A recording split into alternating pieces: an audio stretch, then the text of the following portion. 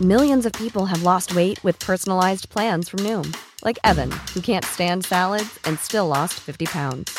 Salads generally for most people are the easy button, right? For me, that wasn't an option. I never really was a salad guy. That's just not who I am. But Noom worked for me. Get your personalized plan today at Noom.com. Real Noom user compensated to provide their story.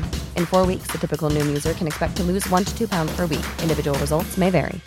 Ryan Reynolds here from Mint Mobile. With the price of just about everything going up during inflation, we thought we'd bring our prices down.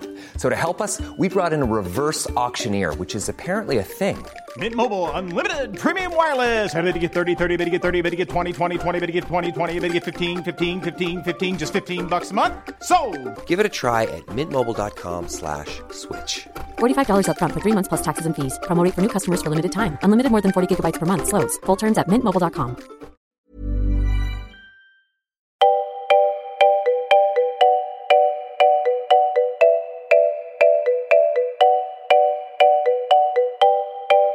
Det här är Mellan raderna med Gide och Öman, en podcast om läsning.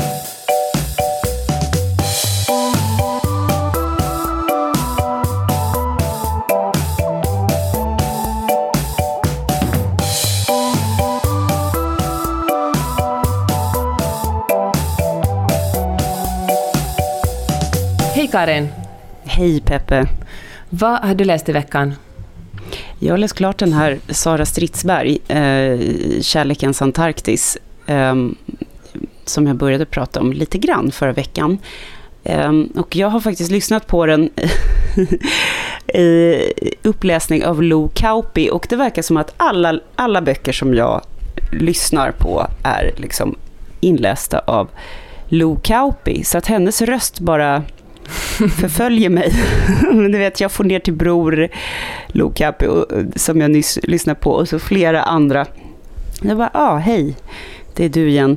Men hon är jäkligt bra, så att det gör ingenting. Det kan må hända vara lite enahanda så. Tror du att det börjar komma recensioner på bokuppläsare också? Ja, men jag tycker att det borde börja komma. Du och jag kanske ska börja, liksom, vi kanske ska lansera det konceptet. Ja, men då får Lo Kauppi 5 boksidor av 5. Ja, hon var i alla fall 4,5, det tycker jag. Jag gillar att hon inte spelar så mycket teater, utan hon bara läser på. Och hon är hon är kraftfull, ganska brutal, rakt på sak liksom stil. Och det funkar bra i den litteraturen som jag gillar. Jag förstår varför de väljer henne. Men hör du, jag tänker att jag som finlandssvensk skulle knappast kunna läsa in en sån bok utan att folk gärna skulle föreställa sig en annan sorts person. Men har Lo Kauppi på något sätt ett väldigt neutralt svenskt uttal och en väldigt neutral dialekt? Ja, det har hon, men hon kan ju, jag tror att hon kommer från nordligaste Sverige, och hon kan dra på det när det är då såna här romaner om norrländsk glesbygd som jag då verkar ha snöat in på. Ja, du frossar verkligen i såna. Ja, jag gillar det. Just nu är jag faktiskt i norra Sverige eftersom det är sportlov, och det är väldigt härligt. Jag har varit ute och åkt längdskidor, och jag har bastat, Peppe. Sauna. Ja. Alltså det är bastu det jag saknar mest av allt. Här, och det är bara jag som gillar bastu här i det här. Det är min familj och en annan familj, så att jag var helt ensam. Det var väldigt mysigt faktiskt. Så det är så härligt. Det är så skönt, man sover så gott, och speciellt att vara ute hela dagen. Det är väldigt så kallt, och man har så här rosa på kinderna. Så kommer in i bastun, kanske tar en kall öl och bara sitter där med sina tankar. Så härligt, den bästa stunden i livet. Eller sitta med en person som man tycker mycket om, och som man börjar småpratar och går ut och skvalkar sig ibland, och så kommer man in tillbaka. Så underbart. Åter från detta till den väldigt tragiska, sorgliga verkligheten i den här boken Kärlekens Antarktis. Och jag vet inte om du minns det här, jag tror inte det, för jag tror att du var för ung, men jag tror att det var andra halvan av 80-talet så skrevs det väldigt mycket i kvällspressen om ett styckmord på en kvinna som hette Katrin da Costa. Och jag kom ihåg det här, hennes kvarlevor hade styckats upp i 7 delar och de hade slängts någonstans i några svarta plastsäckar och huvudet återfanns, eller huvudet hade lagts ner i någon äcklig sån här avfallshål som innehåller sin frätande. Fy. Ja, förlåt, det blir ganska groteskt, men så var det. Och hon var prostituerad, hon var heroinist och hade väldigt tragiskt livsöde bakom sig. Och det är ofrånkomligen så att man drar paralleller till Katrin da Costa. Man läser om då Kristina som är en styckmördad kvinna, väldigt ung men har redan levt ett jäkligt hårt liv i den här romanen, och hennes kvarlevor blir då lagda i 2 vita resväskor och slängda i, jag tror att det är i Brunnsviken de pratar om, det står om Hagaparken då. Men det här gör att hela den där idylliska platsen med lite gamla slott och sagoskogar och sådär blir ju så jävla tragisk. Och Sara Stridsberg använder sin vana trogen väldigt mycket sån här natur lyrik, höll jag på att säga, men det är mycket så här svarta grenar som avtecknar sig mot gula himlar, det är mycket kråkor som cirklar, det är liksom så här domedagsnatur, det är fukten, träden som drunknar och fukten som dryden i marken, och hon liksom, när hon liksom långsamt dör då, den här kvinnan, mordet är då öppningen, så att det är den döda kvinnan som är jaget och berättarrösten i hela romanen, och det greppet är ju väldigt spännande. Jag vet inte om du kommer ihåg den där Lovely Bones som var så här, verkligen, den satt ju spår i en bestsäljare. Ja. Jag kommer ju ihåg filmen om jag ska vara helt ärlig. Ja, men så det är ju inte första gången det här greppet används, men det funkar ju fantastiskt bra, och det är ju så outhärdligt sorgligt, och det är också så starkt. Det är så starkt när vi verkligen, jag känner att det är nästan en politisk handling av Sara Stridsberg att ge de här mördade, döda kvinnorna en röst på riktigt. Ge dem ett liv, klä dem i känslor och tankar och allt som de har velat göra, och man förstår varför hon torskade på heroin, man förstår varför hon lämnade bort sina barn, jo för att de skulle liksom få ett värdigt liv, och varför hon var tvungen att prostituera sig, och det var så otroligt snaskigt, och där har det ju inte blivit bättre precis, som man tänker på Kim Wall eller andra kvinnor som har gått samma öde till mötes då under senare tid. Vi frossar i de här kvinnomorden i pressen. Det är ganska vidrigt faktiskt. Och det hela Kristina då, som jaget heter då, som sagt, hela hennes liv präglas ju av att hon blir behandlad som skit av. Hur gammal är hon när hon blir mördad? Ja, hon är några 20 bara. Nej, alltså så fruktansvärt. Ja, och den är skriven på ett oerhört stilistiskt, vad ska man säga, häpnadsväckande skickligt sätt. Hon är ju en makalös författare, Sara Stridsberg. Man kan inte, alltså bara som, vad ska man säga, ordkonstnär eller skribent, det går inte att säga att hon är något annat än bara fruktansvärt flyhänt. Det är liksom hur orden faller, hur meningarna är uppbyggda, hur hon gestaltar personer, miljöbeskrivningar. Hon har liksom alla de här strängarna på sin författarlyra, och jag tycker att hon är otroligt bra. Vänta lite, hon har alla strängarna på sin författarlyra. Ja, förlåt för en överlastade metafor. Jag skyller på mitt glas vita vin och min bastu som jag just har genomlevt. Ja. Och den här boken låter otroligt deprimerande, vilket den också är. Men på ett härligt sätt, på ett sånt där sätt som gör ont fast känns bra. För att man blir så jävla på något sätt förbannad på den här jävla svinen till våldsverkande mans jävlar. Alltså hon är så... just det här att hon försöker hela ett historiskt sår genom att skriva in den här människan i den döda människan liksom, i den litterära historien. Det är jäkligt fint. Och inte bara hon, utan hennes medsystrar som också är knarkare, som också är prostituerade, som också är utstötta. För vet du, det har jag tänkt på under hela tiden du har pratat nu, jag har tänkt på att hon var att hon var prostituerad och hon var knarkare, och sen för så det är ju ofta så liksom offer beskrivs punkt slut liksom, det är en tragisk historia. De är liksom inte lika mycket värda som andra människor. Precis, att det är lite som en nästan liksom som en subtil förklaring. Där ser man liksom flickor uppför er och liksom var noga med vem ni umgås med och hur mycket sex ni har och vad ni jobbar med, så har ni klarat ner kanske. Men att det är ju, som du säger, en politisk handling att ge de här människorna, de här kvinnorna en bakgrund och liksom en förklaring och liksom sätta dem i ett större perspektiv, förklara strukturen kring dem. Hur kommer det, så här kan det gå, så här gick det, och det är liksom inte en individs fel. Man får reda på Kristinas hela släkthistoria också, hur man ärver sorg och hur man ärver en misstro mot omvärlden, hur man ärver också missbruk, vad gränslös sorg kan göra och putta tillbaka människor i missbruk också, om just heroinet som, och numera är det ju syntetiskt heroin och fentanyl. Alltså de här opiaterna, vilka fruktansvärt starka droger är, och att det är i princip omöjligt att bli frisk från den här sjukdomen som drabbar dig när du börjar med det här.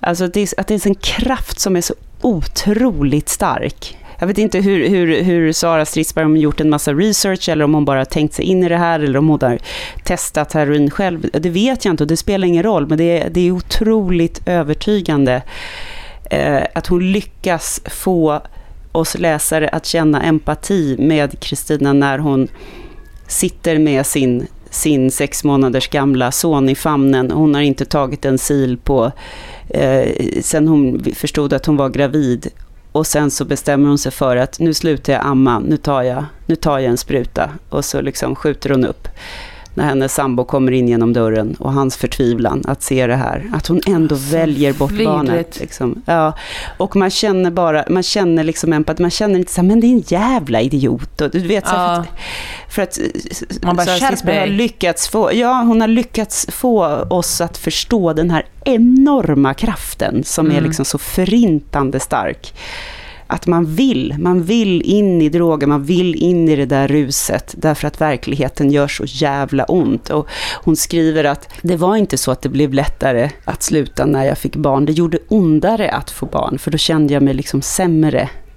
Det hade varit bättre att inte få de här barnen, för nu har jag de här liven på sitt samvete. Och hon och hennes kille bestämmer sig då, barnens pappa, att lämna barn. Eller först kommer Soso ta den ena sonen, och sen kommer det ena barnet, och sen så bestämmer sig jaget då, Kristina, för att faktiskt bara lämna bort det andra barnet, dottern, för att ge henne en chans. Och sen så får vi också följa dottern och sonen när de växer upp, och vad som händer med dem, och hur skadade respektive icke skadade de har blivit. Och så tittar Kristina från sin, vad ska man säga, spöktillvaro nästan på de här. Men hur går det för dem då? Få kontakt. Spoilervarning, men jag kan inte säga det, för att det blir, jag tror att det är bra att inte veta. Så du tvingar oss att läsa den här boken alltså? Ja.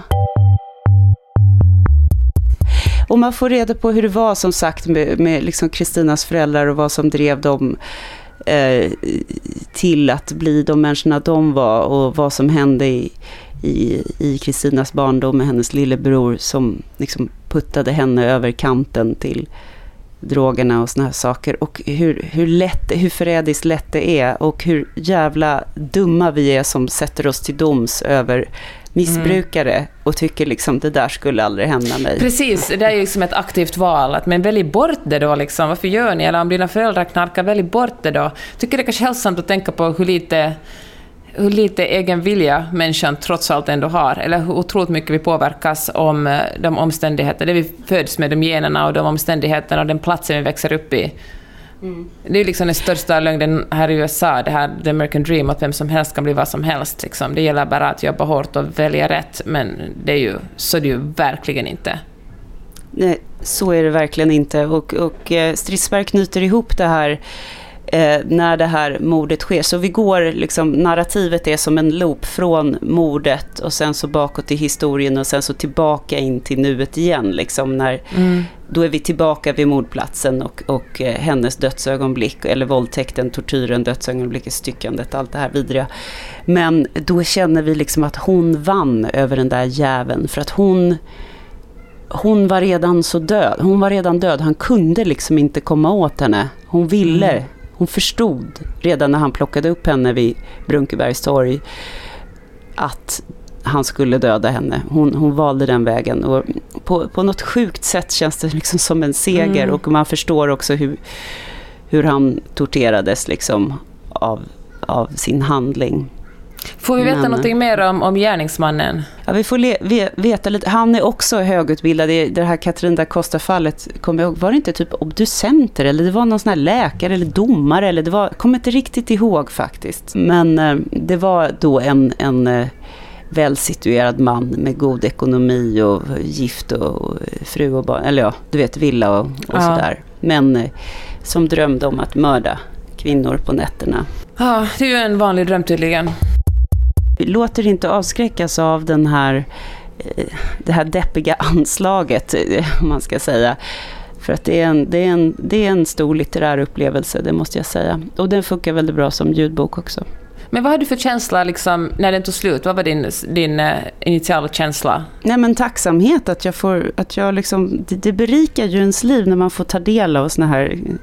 Nu låter jag så jäkla pretto, men det är ju en romankonst. Hon är ju en stor författare och det var en jävligt stark upplevelse, stark bok. Men också faktiskt en ganska välbehövlig reality check kring droger, kring prostitution, kring vårt klassamhälle, kring nedärvd sorg i släktled, hur svårt det är att bryta. Och hur vi inte ska döma. Det är så lätt att döma, det är så lätt att liksom den där fuckade ju upp sitt liv.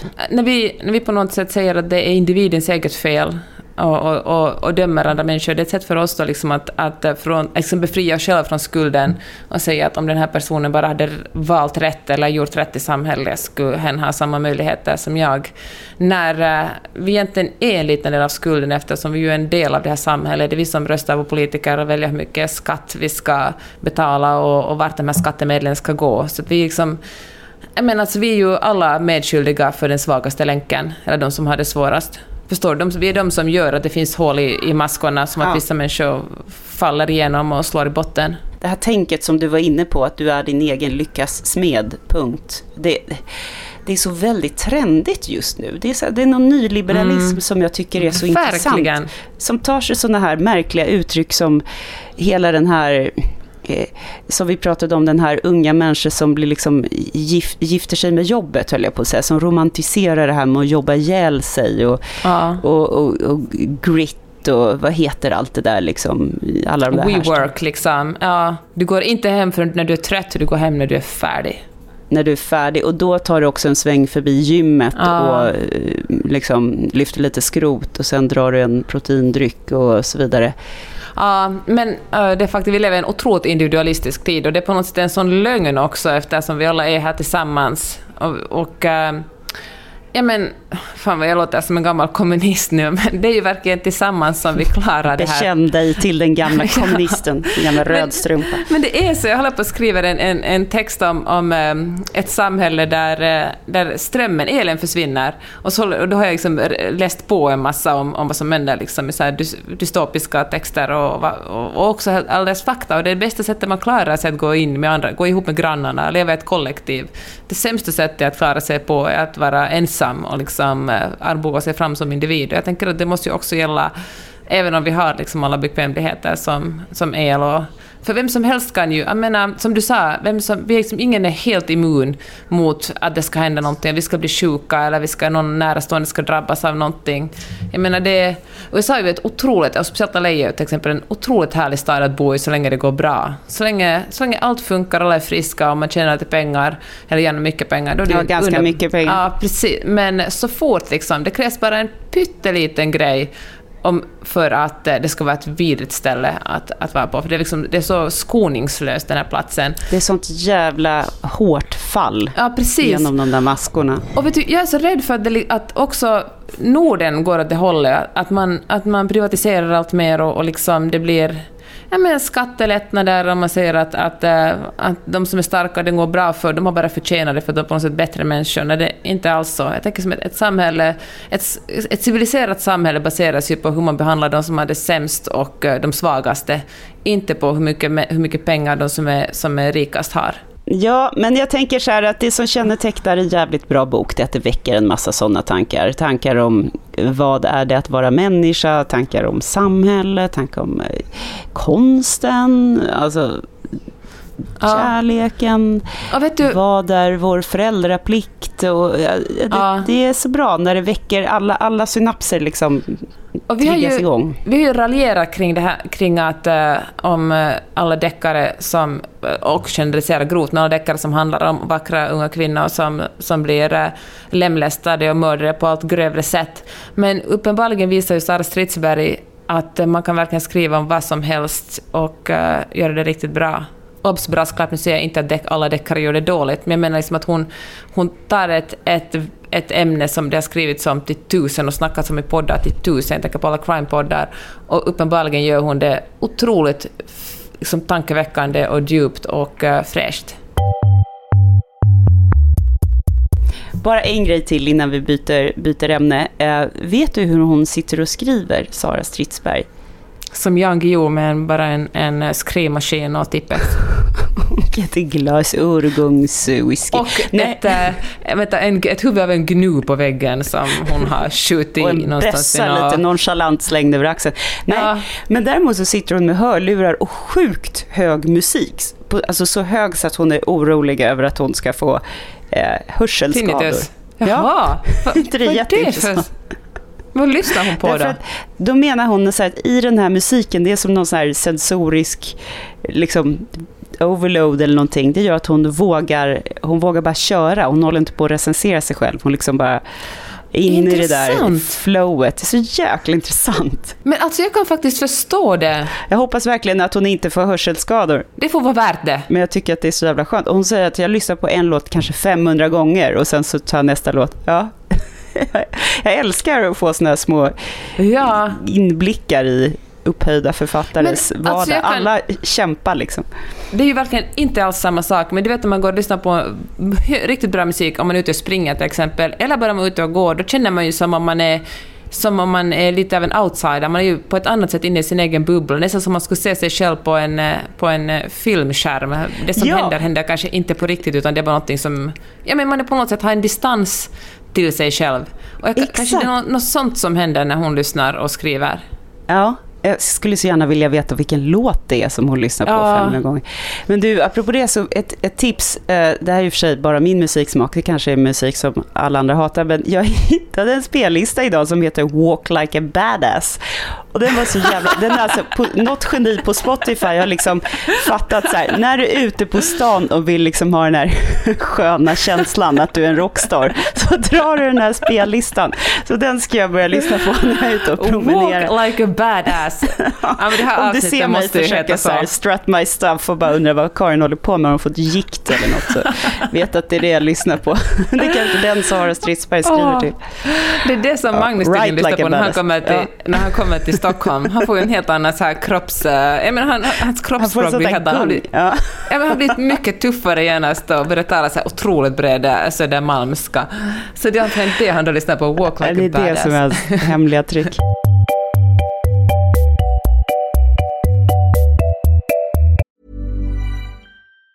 If you thought the only way to get a more defined jawline with natural-looking results was through surgery, think again. Juvederm Volux XC is a non-surgical injectable gel filler that improves moderate to severe loss of jawline definition and can help you achieve natural-looking results with little downtime. Even better, this improved definition lasts up to 1 year with optimal treatment. No maintenance required. Improve jawline definition for a smooth, sculpted look with Juvederm Volux XC. For important safety information and to find a licensed specialist, visit Juvederm.com. That's JUVEDERM.com. Not for people with severe allergic reactions, allergies to lidocaine, or the proteins used in Juvederm. Common side effects include injection site redness, swelling, pain, tenderness, firmness, lumps, bumps, bruising, discoloration, or itching. There's a risk of unintentional injection into a blood vessel, which can cause vision abnormalities, blindness, stroke, temporary scabs, or scarring. Talk to a licensed specialist to find out if it's right for you.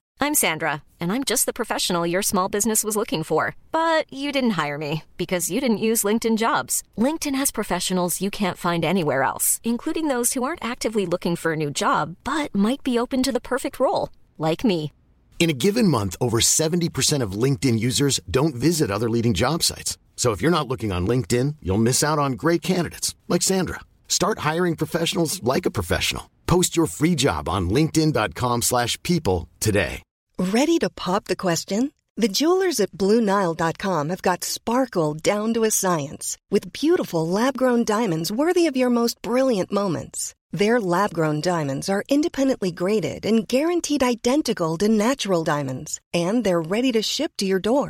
Go to BlueNile.com and use promo code LISTEN to get $50 off your purchase of $500 or more. That's code LISTEN at BlueNile.com for $50 off. BlueNile.com, code LISTEN.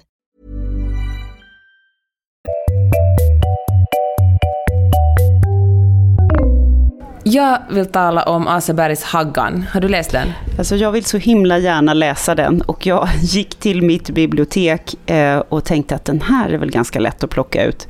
Nej du, först så fick jag höra att jag var nummer 16 i kön. Och då sa jag, kan du inte beställa in lite nya exemplar? Jo, vi har beställt 8 nya exemplar, sa de då. Så att det är alltså 9 exemplar på totalen, och jag är fortfarande 16 i kö. Det är ju rätt fantastiskt. Jag blev så jävla glad över Åsebergs, jag vet inte, att det är så rätt på det liksom. Och så blev jag lite stolt och glad över Lidingös biblioteks kundkrets. Ja. Ni har koll där på Lidingö. Ja, men jag tror det. Så att jag lånade Nuckan istället för Haggan, och det tyckte jag och bibliotekarien var väldigt roligt. Men nu vill jag höra vad du tycker om Haggan. Men jag har först en fråga till dig. Eftersom den är så otroligt populär och den är självbiografisk delvis. Det handlar ju om en kvinna som är Thelma, också med Aseberg, som har ett förhållande med en gift man. Hon är liksom, det är ett klassiskt triangeldrama. Och då undrar jag, den är så otroligt populär för att alla i Stockholms kulturkretsar vet vem det här handlar om, vem den här mannen är. Hon skriver i och för sig att det liksom är ett hopkok av en massa olika män, men jag tänker att en av dem måste ändå stå ut. Är det därför som folk är så sugna på att läsa den, att det finns någon slags kvallerpotential här? Jaha, att det är någon sån här nyckelromansk. Jag vet inte, och jag har helt ärligt ingen aning om vem Åseberg ligger eller har legat med, och jag bryr mig inte. Jag tycker bara att det är en jäkla härlig liksom. Det är ett härligt anslag att vara lite, inte behagad. Det är ju samma som den här Nuckan. Okej, men nu jag har liksom tänkt så mycket på den här boken, och det var mycket längre än vad jag trodde. Jag tänkte, för Nuckan är ganska kort, så jag måste förvänta mig liksom någonting i motsvarande längd. Men den här är ordentligt mycket längre. Jag kan inte säga exakt hur många sidor eftersom jag läste den på Kindle, men det stod liksom länge, 70% bara är läst av den. Men den handlar alltså som sagt om ett triangeldrama, och det känns som den är skriven med sånt raseri. Liksom det känns, liksom man kan verkligen känna, jag vet inte om det är bara ett stilistiskt grepp eller om det faktiskt är skriven med det här vreden som drivkraft. Ja, men var det inte så att Åseberg skrev den här på 3 veckor i liksom driven av någon slags jag har inte läst så mycket. Jag tror faktiskt det. Ja, men exakt så känns det. Jag har inte läst så mycket om den, för jag ville liksom tala om den innan jag läser vad någon annan tycker om den.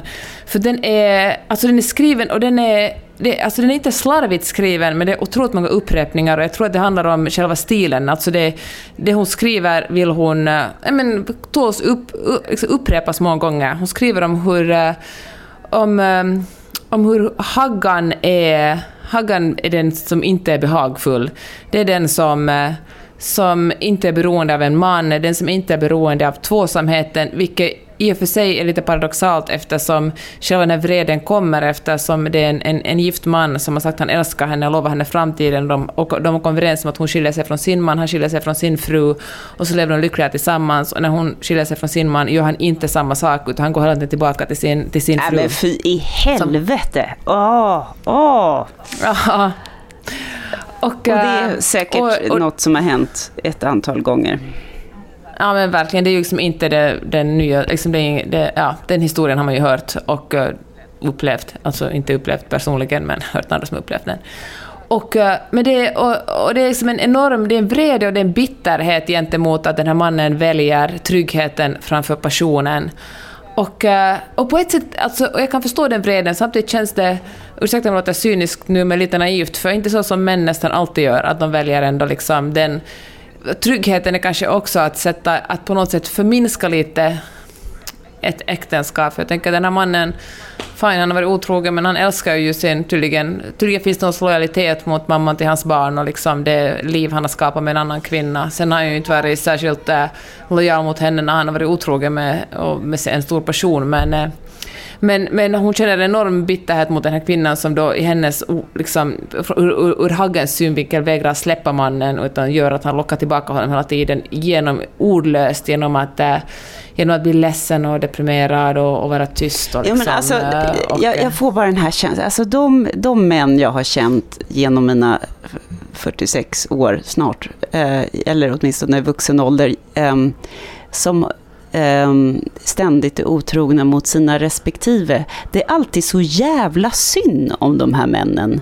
Det är liksom 3 saker som utmärker dem. Ett är att de kommer fortsätta att bedra sin fru, det vet man. Och för det går. Ja, för det går. Och varje ny kvinna är liksom, det är nu jag har hittat liksom, det är den och eller något.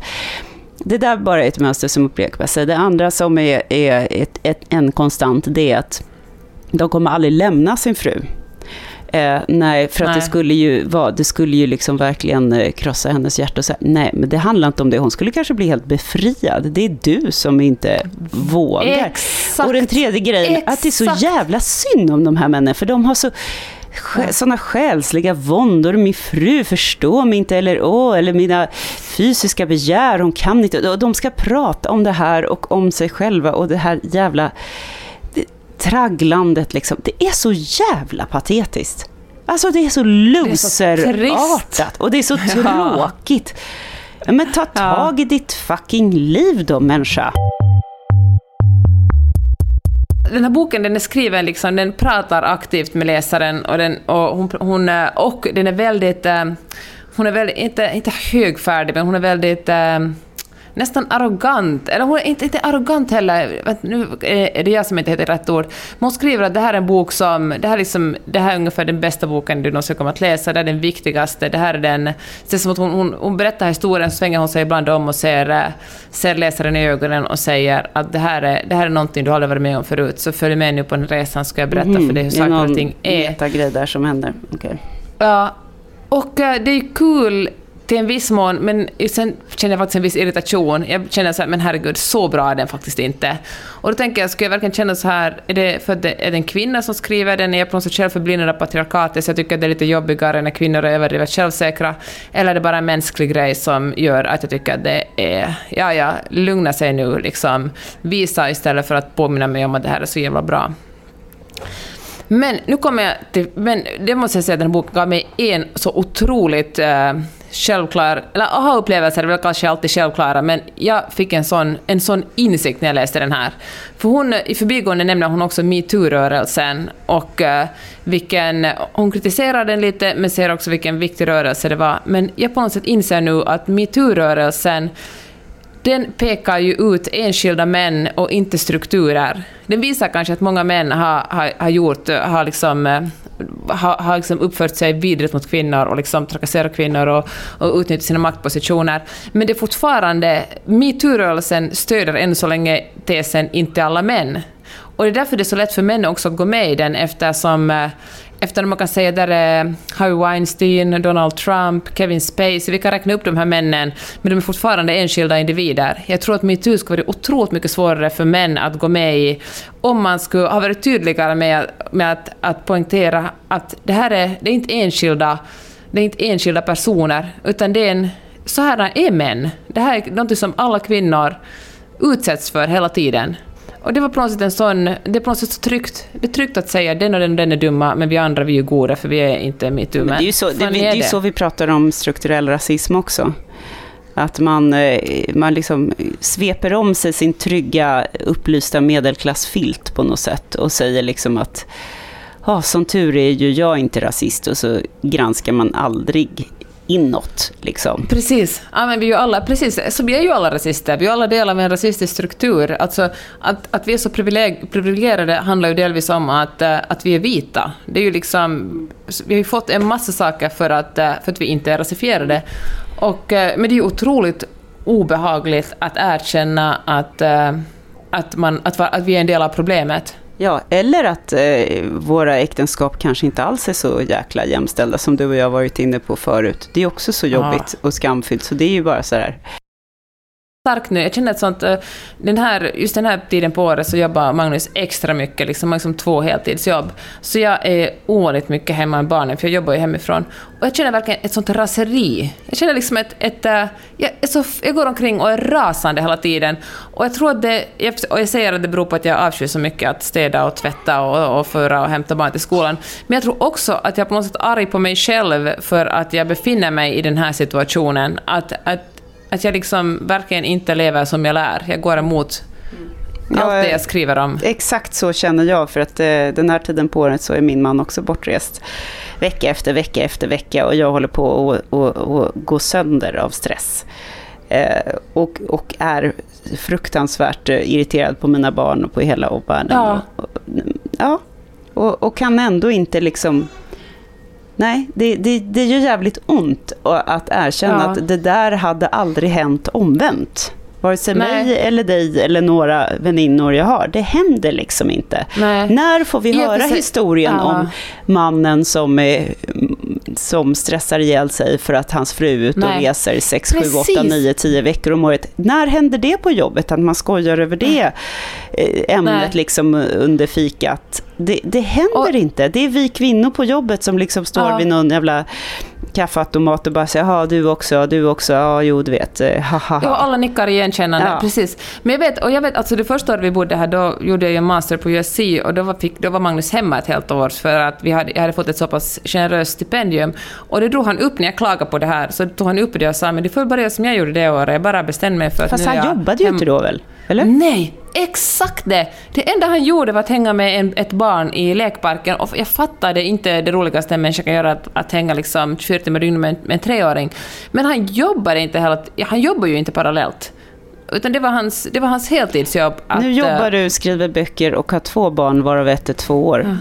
Bara få ihop den här podden har ju varit liksom, vi har fått stänga av och sätta på och ringa tillbaka och fixa och dona. Alltså, och jag sa det till dig att det är helt jäkla otroligt vad vi rattar de här grejerna. Jag tycker ändå det. Och jag har någon jävla utmattningspryl liksom, och du vet, den diagnos och allt det här. Och man bara, nej men det är okej. Jag går undan här med min dator och min mikrofon och sen så pratar vi om litteratur här, du och jag, medan det brinner överallt.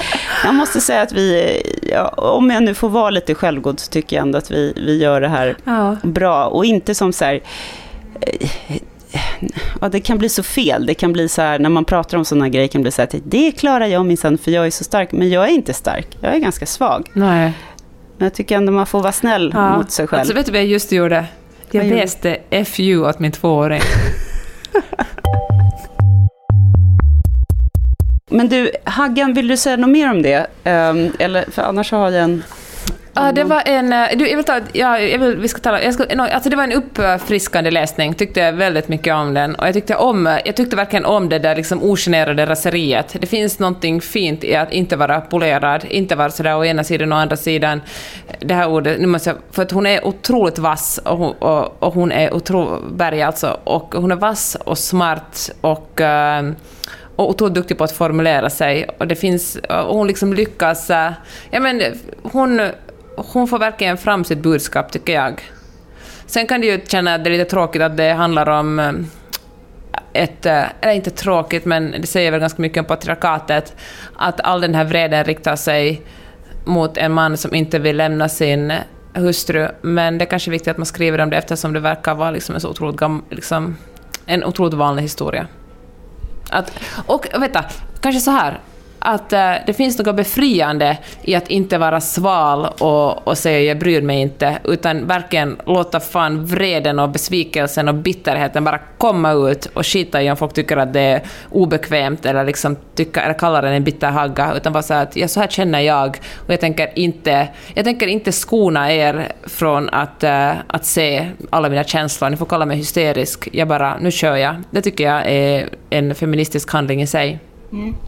Och jag älskar det också, även om det skaver och även om det är överdrivet, bara det här oförblommerade liksom, känsloyttringen som har vikts åt det manliga geniet i så många år. Ja.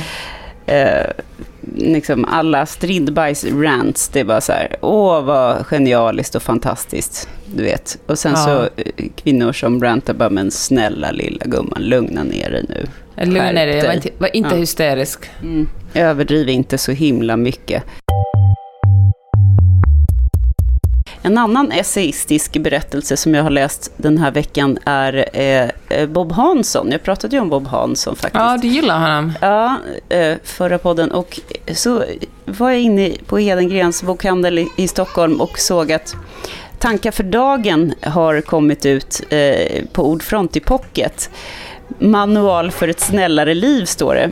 Och fint. Det är en av Sveriges bästa bokomslagsdesigners eller konstnärer som heter Lotta Kyhl. Hon har gjort det där omslaget, och det står så här: Bob Hansson, och sen så på O-et i Bob är ett öga, det sitter 2 duvor på n-et, och T-et i tankar för dagen är en livmoder. Alltså, du vet hur det ser ut som ett T med liksom 2 ringar som äggstockarna där liksom.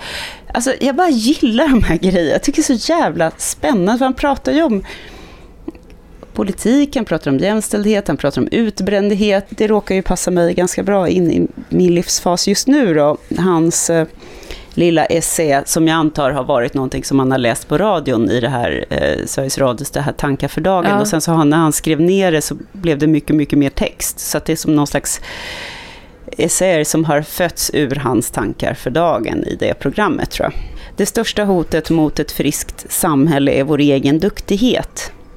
Och så inleder han så här: det sprids en epidemi över Europa just nu. Varje minut är det någon som insjuknar. Varje vecka sjukskrivs tusentals, och vissa av dem kommer aldrig helt återhämta sig. Epidemin överförs inte av bakterier eller virus. Den överförs av samhällets förväntan på individen. Förväntan på prestation. Epidemin bär olika namn som ofta inleds med samma ord: utmattning. Anna är 32 år och sjukskriven för första gången i sitt liv. Hon säger att det värsta inte är tröttheten i sig, utan skammen. Epidemin kostar. Den kostar som fan. En EU-initierad undersökning har beräknat notan för utmattning i Europa till 600 miljarder euro. Tysklands kostnad bara för sömnsvårigheter har av tankesmedjan RAND beräknats till 60 miljarder euro. En kostnad lika hög som landets försvarsbudget. I Sverige kommer uppskattningsvis 70 000 svenskar att bli sjukskrivna för utmattning i år. Det var upptakten, och sen så... Men det är så stora siffror som man kan knappt greppa om. Man kan knappt greppa dem, men jag ska läsa några brottstycken här. Det ständiga behovet av värdeökning gäller inte bara börsföretagen. Det gäller numera de flesta domäner i våra liv. Boendet är inget man bara bor i utan gör karriär i.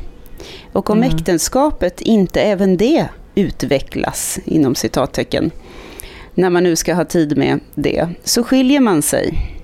På semestern tycks det för många vara tabu att göra ingenting. Semestern som en paus, en sabbat, ett vilande, ett ingenting, har för många förvandlats till den tid på året då man ska hinna med all den där kvalitetstiden man inte hann med resten av året. Har man sommarhus är den främsta funktionen med tiden där att utöva framåtskridande. Fasader ska målas om.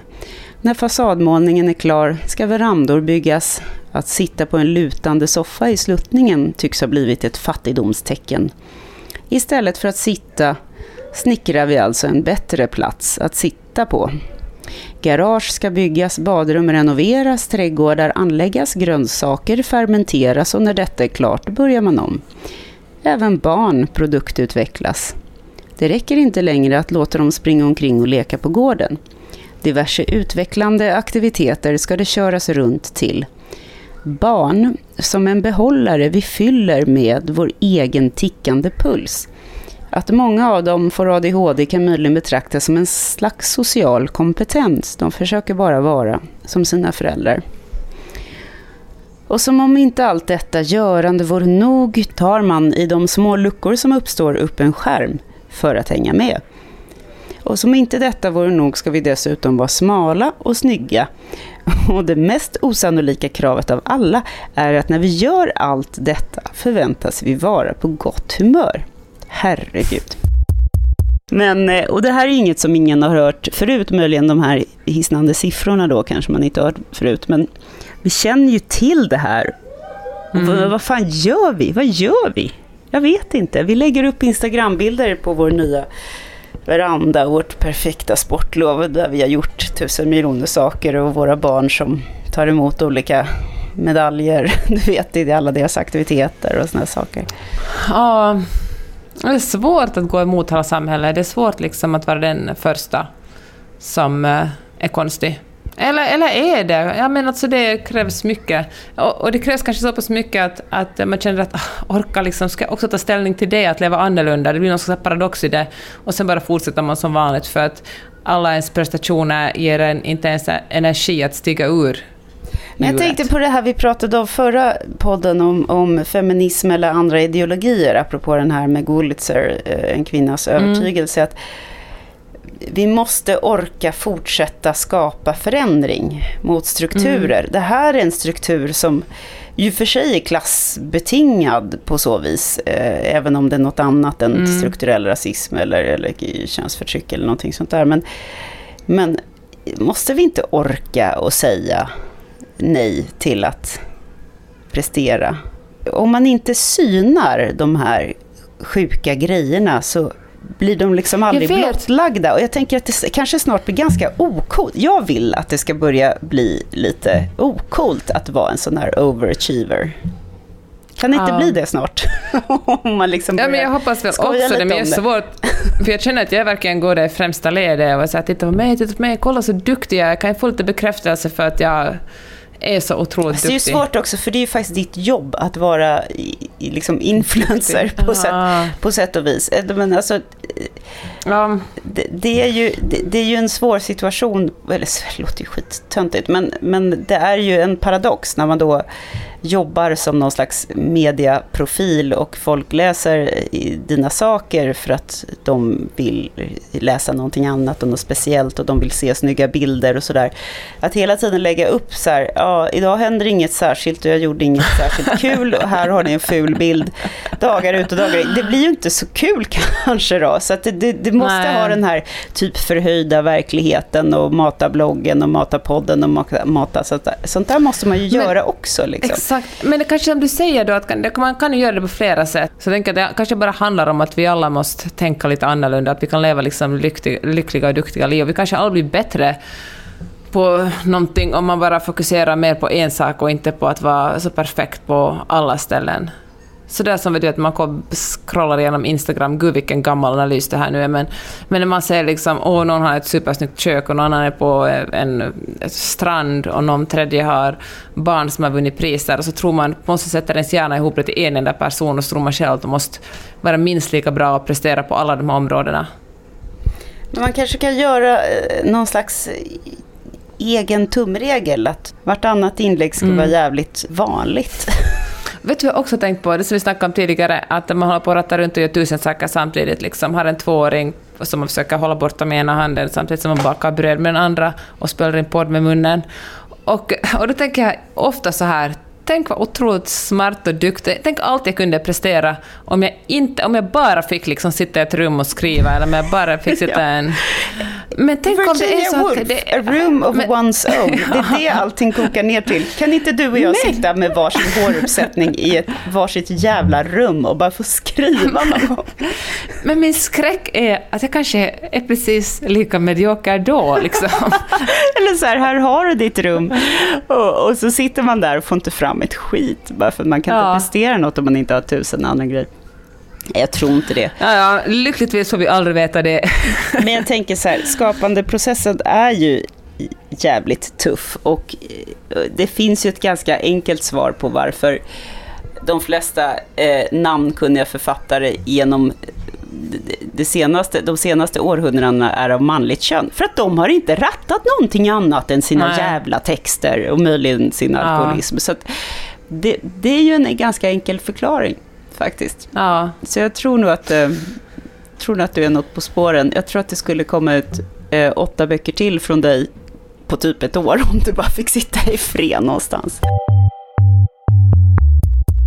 Hör du, vad ska du läsa nästa vecka? Jag vet inte om det är kanske förläggare eller redaktörer som lyssnar på podden, eller om jag bara hamnar i någon slags åldersgrupp. Men den senaste boken jag fick skickad till mig heter Klimakteriet av Atlas. Vet du vad, jag tror att det här är klimakteriets år. Men jag älskar att läsa om klimakteriet, så att, tack Atlas, och jag älskar Atlas förlag, så jag är jätteglad för det. Men det var rätt komiskt för att jag hade just suttit och pratat om klimakteriet, som jag alltid gör då tydligen numera, med några kompisar över en middag, och sen så öppnade jag posten dagen efter och då kom det en röd bok där det stod klimakteriet. Så det här fick jag, och det är alltså en antologi där 12 kända kvinnor skriver om sina erfarenheter av detta sagda stadium, och det är Astrid Assefa, Åsa Bäckman, Kerstin Brunberg, Unni Droge, Sara Kadefors, bla bla bla, listan går on. Den ska jag läsa. Sen ska jag läsa den här Sabatin Alis Madonna i päls, som kom ut på Bonniers, det var ju för somras tror jag, i våras, och jag hade tänkt att läsa den boken över sommaren, och sen lånade jag ut den eller tappade bort den eller glömde den på landet eller någonting sånt. Så nu bad jag faktiskt förlaget, snälla kan ni skicka ett nytt exemplar? Jag hade ju för övrigt bara kunnat gå och köpa den, men nu råkade jag göra så i alla fall, och nu har jag den och nu ska jag fan läsa den. Bra, men vet du hur du också ska läsa? Vad ska jag läsa som vanligt har du gett mig en uppgift att läsa en bok, och du har beställt den. Nämligen Nina Wähäs testamente, som du läste om idén. Ja. Och jag beställde den till mig och dig, så du borde få den på påsken. Ja, men vad bra. På påsken, då eller på posten. Ja, möjligen i påsk. Men då ska jag läsa den också. Gud vad kul. Kan vi inte läsa tillsammans nu då? Vi lyckas vi är liksom ofta i osynk, att du läser först och sen jag, eller tvärtom. Ja, men ska vi försöka synkronisera? Hör av dig så fort du får den, så läser vi den ihop. Ja, men så att jag har massa roliga grejer på gång. Ja, det kommer bli snack. Det kommer att bli fler mellan raderna avsnitt, känner jag då. Det lär det bli, och vi kommer ratta vällingflaskor och bebisar och bortresta män och älskare, höll jag på att säga nu. Det är ju tyvärr inte så. Keep talking. Men så länge sedan man hade en älskare. Det lät så bra att kunna slänga in det, trots att det inte är sant. Förmodligen menar jag typ så här nässpray och så här influensavaccin. Det låter tråkigt. Det kommer bli en ny podd även nästa eller möjligen nästa vecka, beroende på logistik i dramat närvarande. Det har varit ett nöje att tala om dig, Karin. Och tusen tack alla ni som har tålamod med oss och lyssnar trots att vi utkommer så oregelbundet. Det är fasen en höjdpunkt varje gång vi snackar, och nu har vi gjort 136 poddar ihop, du och jag och ni som lyssnar. Jag är så jäkla glad för det. Riktigt Jag fick lite rysningar när du sa det. På riktigt, det kändes... Fan, det är många timmar vi har talat böcker. Ja, men det är det. Och det är en stor glädje, så tusen tack. Ja. Och vi hörs snart igen. Det gör vi. Kram, kram. Puss och kram. Hej då. Hej. Du har lyssnat på Mellan raderna med Gide och Öhman. En podcast om läsning med programledarna Karin Gide och Jeanette Öhman. Glöm inte att du kan mejla dem på mellanraderna-podden@gmail.com. Cool fact, a crocodile can't stick out its tongue. Also, you can get health insurance for a month or just under a year in some states. United Healthcare short-term insurance plans, underwritten by Golden Rule Insurance Company, offer flexible, budget-friendly coverage for you. Learn more at uh1.com. Imagine the softest sheets you've ever felt. Now imagine them getting even softer over time. That's what you'll feel with Boll & Branch's organic cotton sheets. In a recent customer survey, 96% replied that Boll & Branch sheets get softer with every wash. Start getting your best night's sleep in these sheets that get softer and softer for years to come. Try their sheets with a 30-night guarantee. Plus, get 15% off your first order at bollandbranch.com. Code BUTTERY. Exclusions apply. See site for details.